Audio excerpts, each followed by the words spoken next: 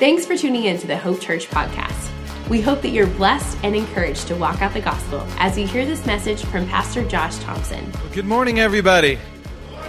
Y'all look so good today. We were praying with somebody in the front, and I just kind of scanned the crowd, and I've got to tell you, when you are worshiping, you are beautiful people. When you're not, you're not. I'm just kidding. I'm just kidding. Man, I'm so glad to be here to share with you this morning. How many have loved Pastor Gary sharing the last couple of weeks? It's been so good. So good. Man, I just, so awesome. I tell you, I have met so many new people in the last week or two here that have been coming to Hope. It seems like everybody I meet, I don't know. And I say, how long have you been coming to Hope? Sometimes they say 10 years. But that hasn't happened recently, luckily. But 2 months. Oh, we've been coming to Hope for a few weeks. And God is doing something amazing and drawing people to this place because I believe God has a big thing in mind for this house. We've had just so many new faces. In fact, if you're new to Hope, maybe you've just been here a month or two, or maybe you've been here a year or two and you've never really gotten plugged in and connected. I want to encourage you. We do this thing called Hope Intro. Can you say Hope Intro with me? Hope Intro. And it is really the on-ramp to Hope. I think today we have about 30 people that just are in Hope Intro this month, and new people. And it's the way that you can find out the mission and the vision and the heart of Hope. And not only that, you can actually do some fun stuff in there where you find out some of the gifts and some of the things that you're carrying and discover what God has called you to do. And then you actually get an opportunity to see where you can bring your gifts, where you can bring what you're carrying and release that. I got to tell you, if you haven't done Hope Intro, I want to encourage you. The next session starts next Sunday morning at 10:30. It's a 4-week thing. It's just an hour long, 10:30 to 11:30. So you can sign up for that online at hopechurch.net, or you can actually go to the guest service desk and find out anything you need to know about that. All right? Man, what a couple of months we've had. I tell you, we've been, just Wednesdays, I've been telling everybody, I feel like Wednesdays are the best night of the week. And if you've been here this month, you know what I'm talking about. June, we spent the month praying. It was amazing. We had powerful times of prayer and just calling out in the name of the Lord for our city. And we were calling out in the name of the Lord for those who didn't know Jesus, for prodigal sons and daughters. And we were calling out in the name of the Lord that He would release the miraculous through us. And I got to tell you, church, I believe that the Lord has heard the prayers of His church. Because we've been seeing all of the above happen, and it's just been amazing. So many people that have been far off from God have come onto this property. They are in the house, people. They're here. What we've been praying for is happening, and it's just incredible, and I believe it's just the beginning of the beginning. I'm so thankful that following Jesus isn't about just surviving life. Somehow just going through religious routine and getting through and somehow making it to heaven someday, but that following Jesus is an adventure, right? And it's not stuffy and it's not boring, because Jesus is anything but stuffy and boring. He's actually quite exciting and scary. And He's given us a mission. And He's given us everything that we need to accomplish it. Amen?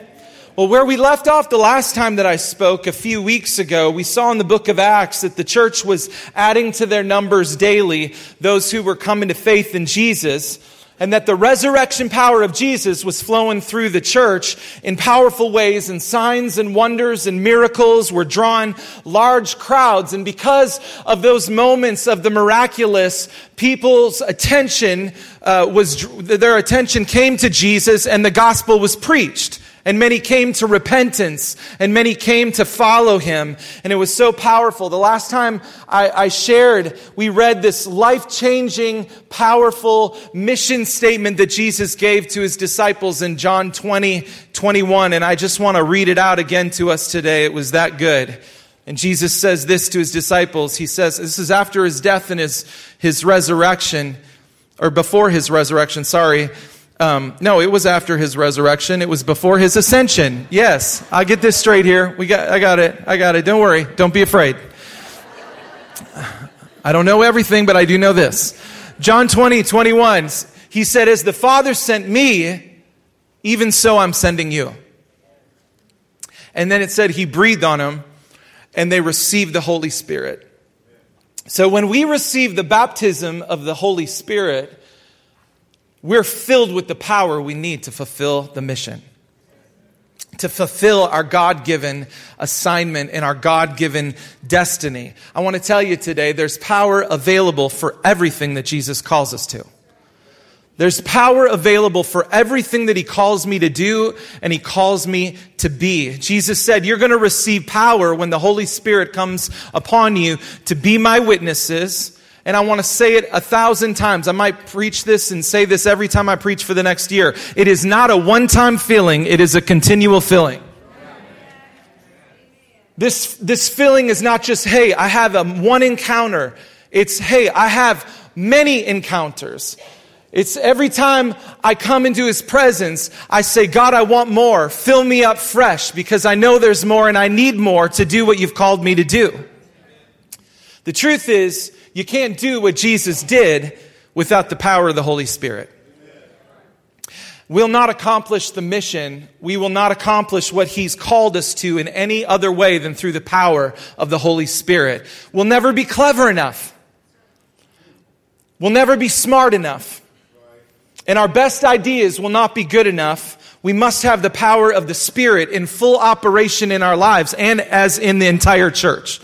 Because if we don't, we will not be able to accomplish what he's called us to. And I want to tell you, the dream is big. The dream is big for your life, and the dream is big for our city, and the dream is big for our church.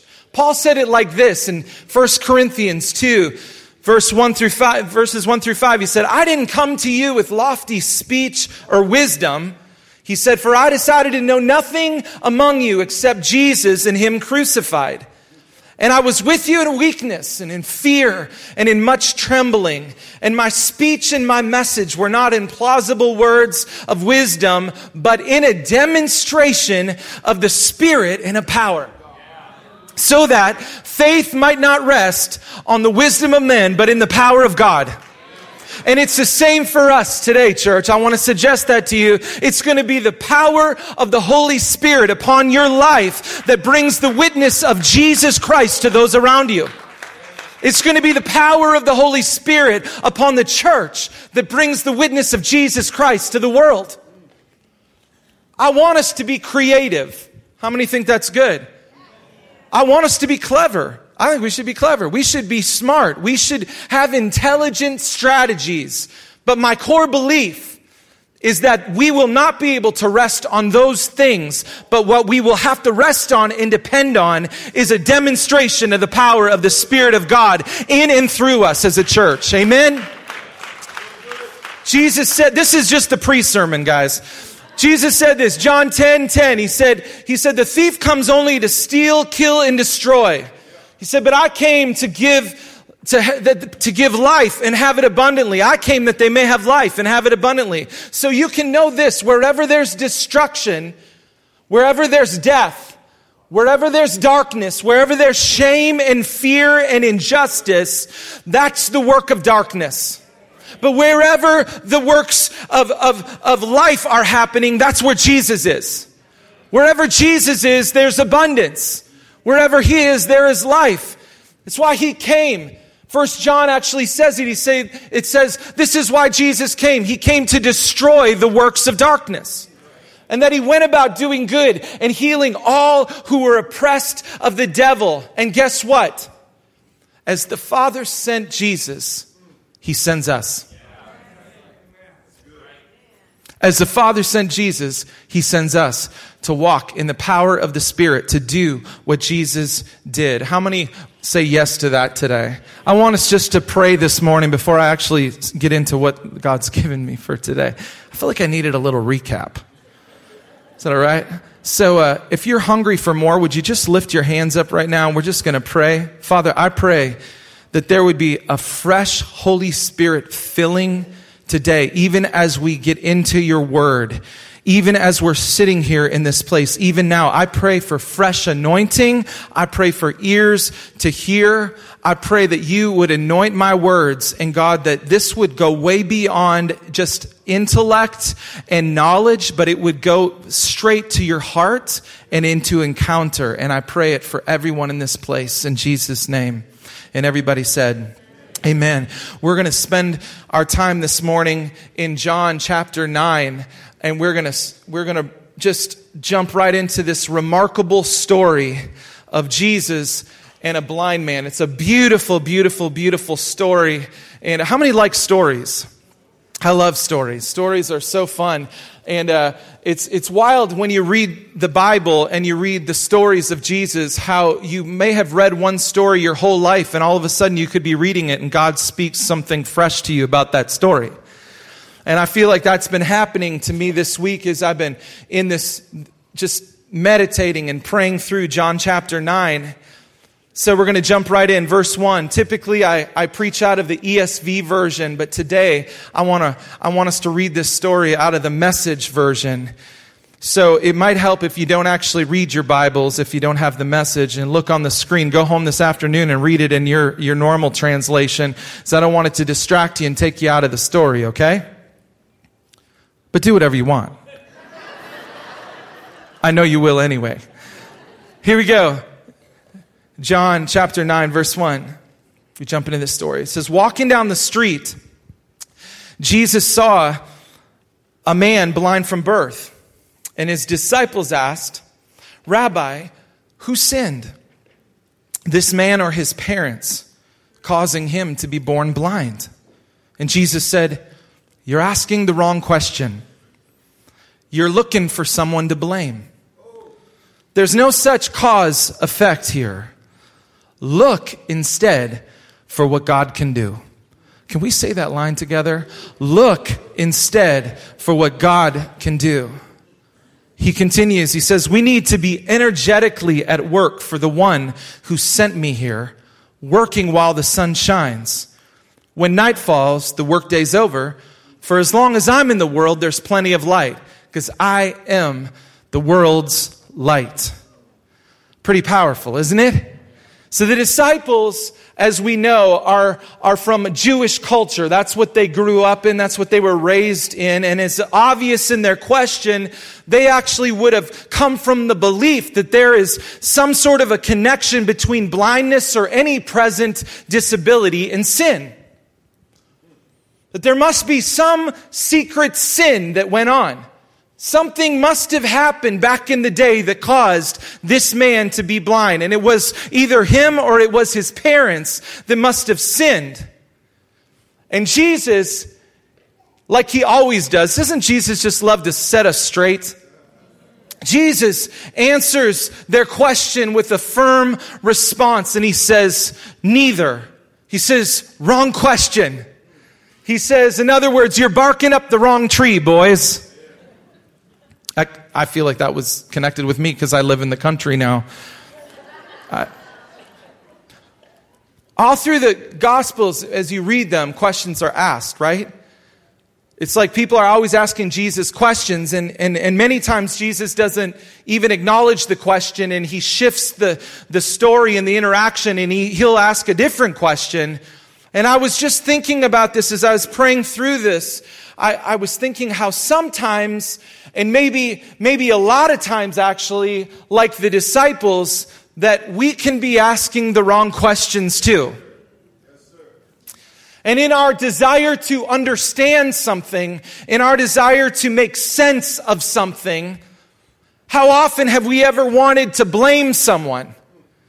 How often have we wanted to blame something for what's gone wrong? And how often have we grappled with, why did this happen? Some difficulty. Why is this hardship happening? What's going on? Maybe it's a sickness or a diagnosis or just something that's not good that's going on. And we ask that question, why did this happen? Why did that happen?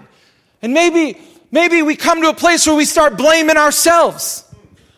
Or maybe we come to a place where we start blaming someone else. Or we come to a place where we start actually blaming God. And in this passage, we see Jesus, He's saying, wrong question. And I feel like in many situations, he says that to us. He says, hey, actually, that's the wrong question. That's the wrong focus. You got to change the question. And instead of that question, try this. Look for what God can do. Look for what God can do. I believe this. I felt this as I prayed, that there would be people in this room today that have been stuck or arrested in your development simply because you've been asking the wrong question. Instead of rehashing a trauma or what went wrong or you don't understand this and you've been asking why and trying to blame somebody, maybe you should ask what? What will God do? And start looking for what God can do. And start looking for what God will do instead of getting stuck in that. I imagine the disciples. As I meditate on these, I love story and I have a funny mind. Do you have a funny mind? I have a funny mind. It goes to funny places too often. But I imagine the disciples, they're like just kind of walking by. It says they were just passing by. It's not like they were going to meet this blind man. They were walking by and seeing this blind man. I just imagine them kind of talking amongst themselves like, oh, poor guy, look at that guy, blind from birth. Oh, just a beggar, pity. Such a pity, tragedy, right? I wonder if it's, because of what they understood at that moment, I wonder if it's his sin or I wonder what his parents did. They're just kind of talking about this. And so they're maybe they're talking about it amongst themselves. And then they say, hey, Jesus, what about this? And Jesus is just saying, hey, it's not what you think. But get ready, because the works of God are about to go on display in his life. In other words, we're about to get to work on what my Father sent me here to do. And I imagine Jesus like rolling up his sleeves. Like, come on, we're about to do this thing. Verse 6, it says, the rolling up his sleeves was just my idea. That's not in the Bible. I don't even know. He might have had short sleeves on. I'm not sure. Verse 6, it says, Jesus spit in the dust, and he made a clay paste with saliva, rubbed the paste on the blind man's eyes, and said, go wash at the pool of Siloam. Siloam means sent. It says, the man went and washed and saw. Verse 8, soon the town was buzzing. Can you say buzzing? Buzzing. His relatives and those who year after year had seen him as a blind man begging were saying, why, isn't this the man we knew who sat here and begged? Others said, it's him all right. But others objected, it's not the same man at all. It just looks like him. And then this guy pops up, it's me, right? It's me, the very one. They said, how did your eyes get opened? He's like, a man named Jesus made a paste, rubbed it on my eyes, and told me, go to Siloam and wash. And I did what he said. And when I washed, I saw. So where is he? I don't know. They marched the man to the Pharisees, it says. And this day when Jesus made the paste and healed his blindness was the Sabbath. Ooh. You all know. The Pharisees, it says, grilled him again on how he'd come to see. He said, he put a clay paste on my eyes and I washed and now I see. Now, I don't know about you, but if I'm like, as I'm reading this story at this point, I'm like, why in the world are people not celebrating? Like, why are they not jumping up and down? This guy that we saw this time, he was blind. We all saw it, and now he sees. What a miracle. Let's praise the Lord.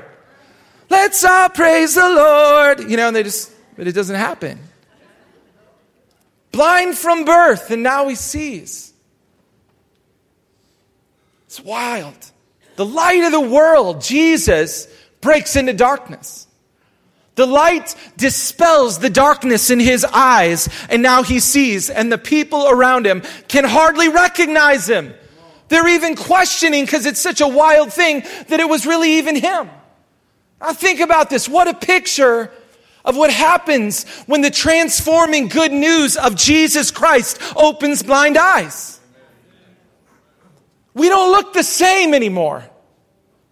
We don't talk the same anymore.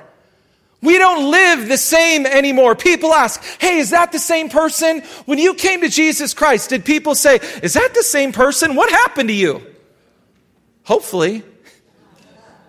You know, like, hey, he doesn't cuss anymore. He doesn't cheat anymore. He doesn't live in immorality. And he doesn't gossip and talk bad about people anymore. What happened to him? Is he the same person? People say, what happened? People should be saying, what happened to you? People should keep saying that about us too. What's happened to you? And then your response is, Jesus happened is what's happened. He's happened to me.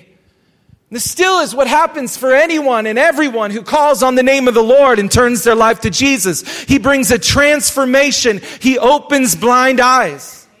So instead of celebration and excitement because he sees, the Pharisees grill him on how this happened and who healed him. In verse 16, it says this: some of the Pharisees said, obviously, this man can't be from God because he doesn't keep the Sabbath. So this healing happened on the Sabbath, which is when you weren't supposed to be working, which even as I've read some of the commentaries and things, it's a little questionable whether you would consider that work even. But the point was they were upset because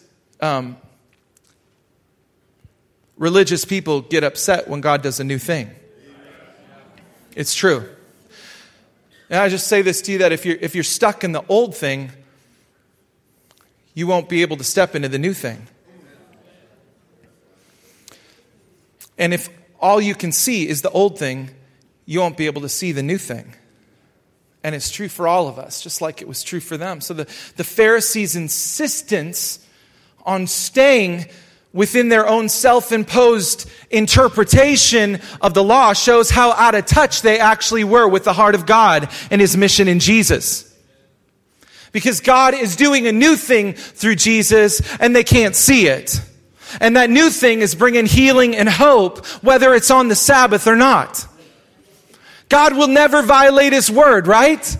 We know that, but he absolutely will violate your interpretation of his word. I want to say that again to all of us because we all need to be open and ready for this. God will never violate his word in what Scripture says, but he absolutely will violate what you think about his word. Has he ever violated you? That sounded bad. Has he ever violated your interpretation of the Scripture? I hope he has. He's violated things that I thought 10 years ago. It's called revelation. When revelation of what he said comes, it violates what we thought before. And we have to be careful, like Pastor Gary was talking about, we have to be careful not to fight the new thing that God is doing because we're so stuck in what we knew to be before. Thanks, Jack. I read this quote somewhere recently. It's this amazing quote a few months ago, and it's just stuck with me. I've been sharing it with the staff, and it's this. It says, the blind of the future are not those who cannot read or write. The blind of the future are those who are unable to learn, unlearn, and relearn. Think about it. Those that are steeped here in this religious culture and their self-imposed interpretation of Scripture and law would have much to unlearn and relearn, and it's still the same for us today. How many want to keep growing and learning? I do too. I do too. So we keep going on in the story. Verse 16 says, some of the Pharisees said, obviously, this man can't be from God. He doesn't keep the Sabbath. And others countered, how can a bad man do miraculous? God revealing things like this. So there was a split in their ranks. They came back at the blind man. You're the expert. He opened your eyes. What do you say about him? He said he's a prophet. Because he didn't understand who Jesus was. He just understood the moment where he was. he's a prophet. The Jews didn't believe it. They actually didn't believe the man was blind to begin with. So they called the parents of the man, now bright-eyed with sight, and they asked, is this your son, the one you say was born blind? So how is it that he now sees? Verse 20, his parents said, we know he's our son, and we know he was born blind, but we don't know how he came to see. We haven't a clue about who opened his eyes. Why don't you ask him? He's a grown man and can speak for himself. His parents were talking like this because they were intimidated by the Jewish leaders who had already decided that anyone who took a stand that this was the Messiah would be kicked out of the meeting place. That's why his parents said, ask him, he's a grown man. Nice parents. I'd trade him in. And now, what we're seeing here is fear.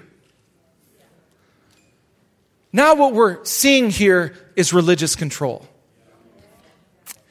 Now what we're seeing is fear operating in two people. Fear is operating in the religious leaders, and fear is operating in the parents. So the Pharisees and the religious leaders are afraid of what Jesus is doing. They're afraid of the unknown, and they're afraid of their entire religious system being turned upside down, which is exactly what Jesus came to do. And the parents now are afraid as well, because they're afraid because if you were caught saying that Jesus is the Messiah, you'd be kicked out of the synagogue. And it would affect in that culture, it would affect your entire social and financial status. And maybe even their lives would have been at risk. See, in their culture, the synagogue was the focus of the entire community. So if you were kicked out, you might as well relocate towns. It was so central. It's not like now where if you get kicked out of Hope Church, you've got 15,000 choices. Right? It's a big deal. It's a big deal. I just want to say this as a side note. As I was praying for you today into this passage, I felt like there are actually probably a lot of you in this room today that are stepping into a new thing in God. And I want to tell you, it's going to upset people around you. Some of you are making decisions to leave old places that you've been in and step into new places that He's leading you, and it's going to upset some people around you. And I want to declare over you today, do not fear. Do not be afraid. I believe some of you are leaving lifestyles of unrighteousness to follow Jesus, and it's going to upset some people around you. I also believe today that there are those of you that are moving on and leaving religious mindsets, and it's going to upset people around you.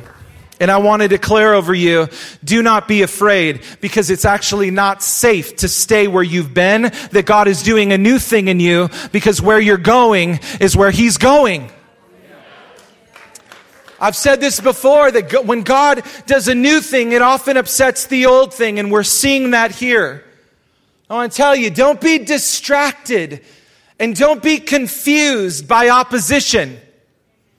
Opposition is usually the sign that something good is happening. I think it's easy for us to buy the lie that when opposition comes, I need to stop something. I believe most times in the kingdom there is opposition when ground is being taken. And sometimes it's really rough and sometimes it's really hard. But you have to keep going. I hope that encourages you. Verse 24, it says, they called the man back a second time. I just can't get enough of this. The man had been blind, and they told him, give credit to God.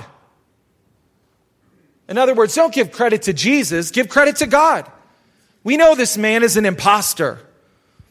And he replied, I know nothing about that one way or the other. But I know one thing for sure. I was blind, and now I see. And they said, what did he do to you? That's how I hear it, at least. Some of this is a little bit of my own tone interpretation. I'm sorry. Can I have that license? Well, I gave it to myself, the license, I guess. Yeah, you might be. Yeah. Oh, wait a minute. I got too excited there. What did he do to you? How did he open your eyes? He says, I've told you over and over that you haven't listened. Why do you want to hear it again? Are you so eager to become his disciples? I have found that humor is really good to take down the religious spirit, actually. It also can get you thrown out of places too, but it says, with that, they jumped all over him. You might be a disciple of that man, but we're disciples of Moses. We know for sure that God spoke to Moses, but we have no idea where this man even comes from. The man replies, this is amazing.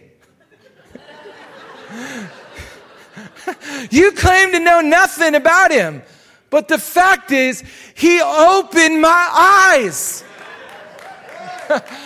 It's well known that God isn't at the beck and call of sinners, but listens carefully to anyone who lives in reverence and does his will. See, he's getting a revelation that someone opened the eyes of a man born blind has never been heard of ever. If this man didn't come from God, he wouldn't be able to do anything. So this guy has a revelation.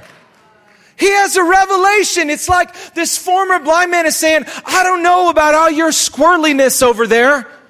I don't know about all of that. I don't know what he did to me. I don't know how he did it. But what I do know is that for my entire life, I couldn't see, but now I see. I imagine this guy to be like, I didn't know what the sky looked like.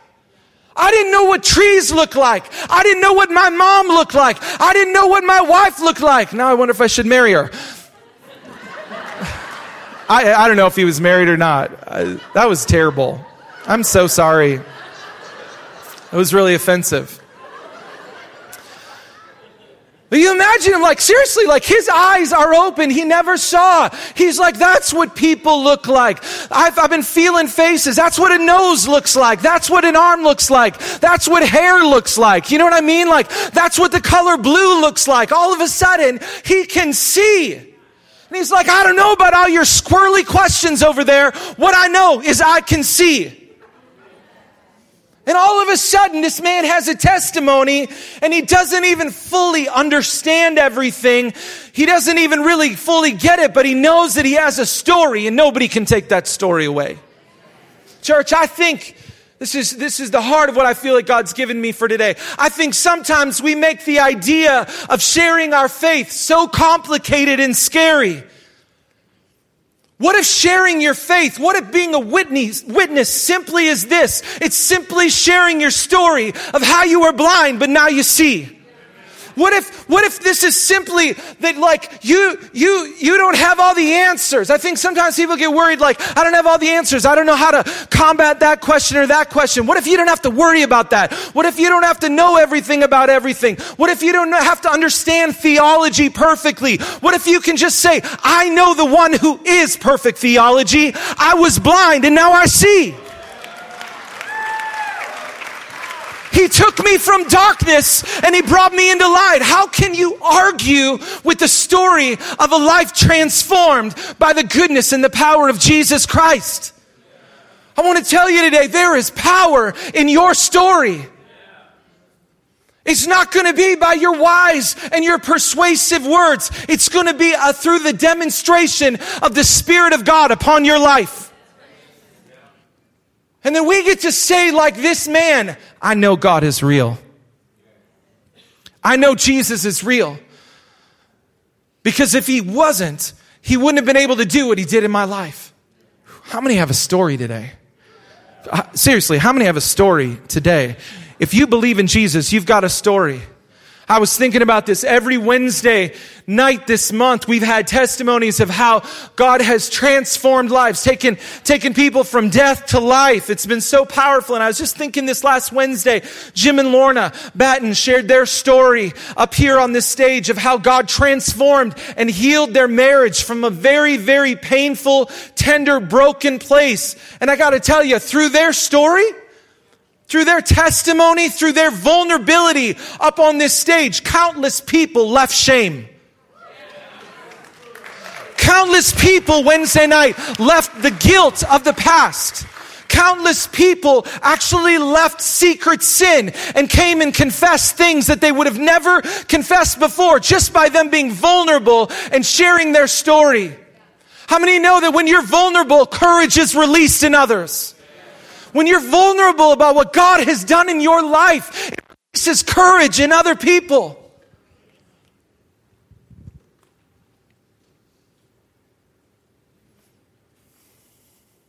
What if this is really that simple? What if sharing your testimony, what if sharing your story is exactly what the people around you are actually waiting for? What if they're not actually looking for you to preach? What if they're actually not looking for you to argue with them about politics or religion? What if you actually don't have to prove anything to them? What if the open door is simply you saying, I was blind, but now I see, and I want to tell you about that story? What if those who don't know Jesus that are around you just need to know how you were blind and now you see? What if the religious people around you that are steeped in tradition just need to hear how your life has been transformed by the power of the Holy Spirit? What if the people around you that don't believe that God still heals just need to hear the story of somebody that was healed? I mean, how do you argue with it? A woman on this front row 2 weeks ago had a tumor in her face. God healed that tumor. It was gone. You don't believe in healing? Let me tell you a story.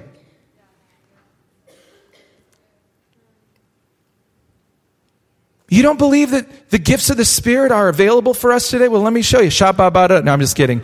Don't do that. Don't do that. That's a joke. Charismatic joke.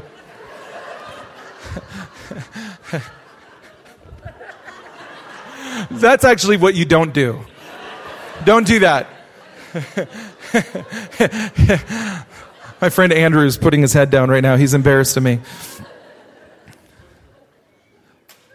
What if the religious people, you're not supposed to engage in their questions? What if you're not supposed to sit and argue with them about stuff? You just get to share what Jesus has done. What if you get to just share what the power of the Holy Spirit has done in your life? What if they just need your story? What if they just need to have a conversation and that conversation opens up to the next thing? I even say it on a broader scope. What if our city just needs your story? Like for real. What if the broken one down the street and at the coffee place just needs you to just start sharing your story of Jesus' goodness in your life?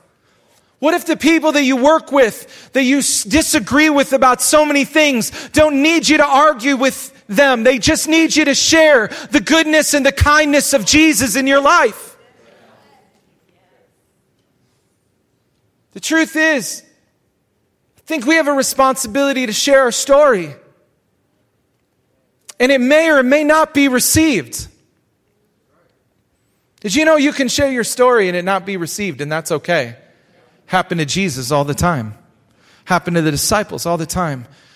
And the story ends in a minute with this. Verse 34, it says, this is how the religious leaders responded to this guy, telling him again. They said, you're nothing but dirt. How first grader-ish. You're nothing but dirt. How dare you take that tone with us? And then they threw him out on the street. How many know the religious spirit can get really ugly? When it gets riled, it can get ugly. I love the ESV, which is the version I use mostly.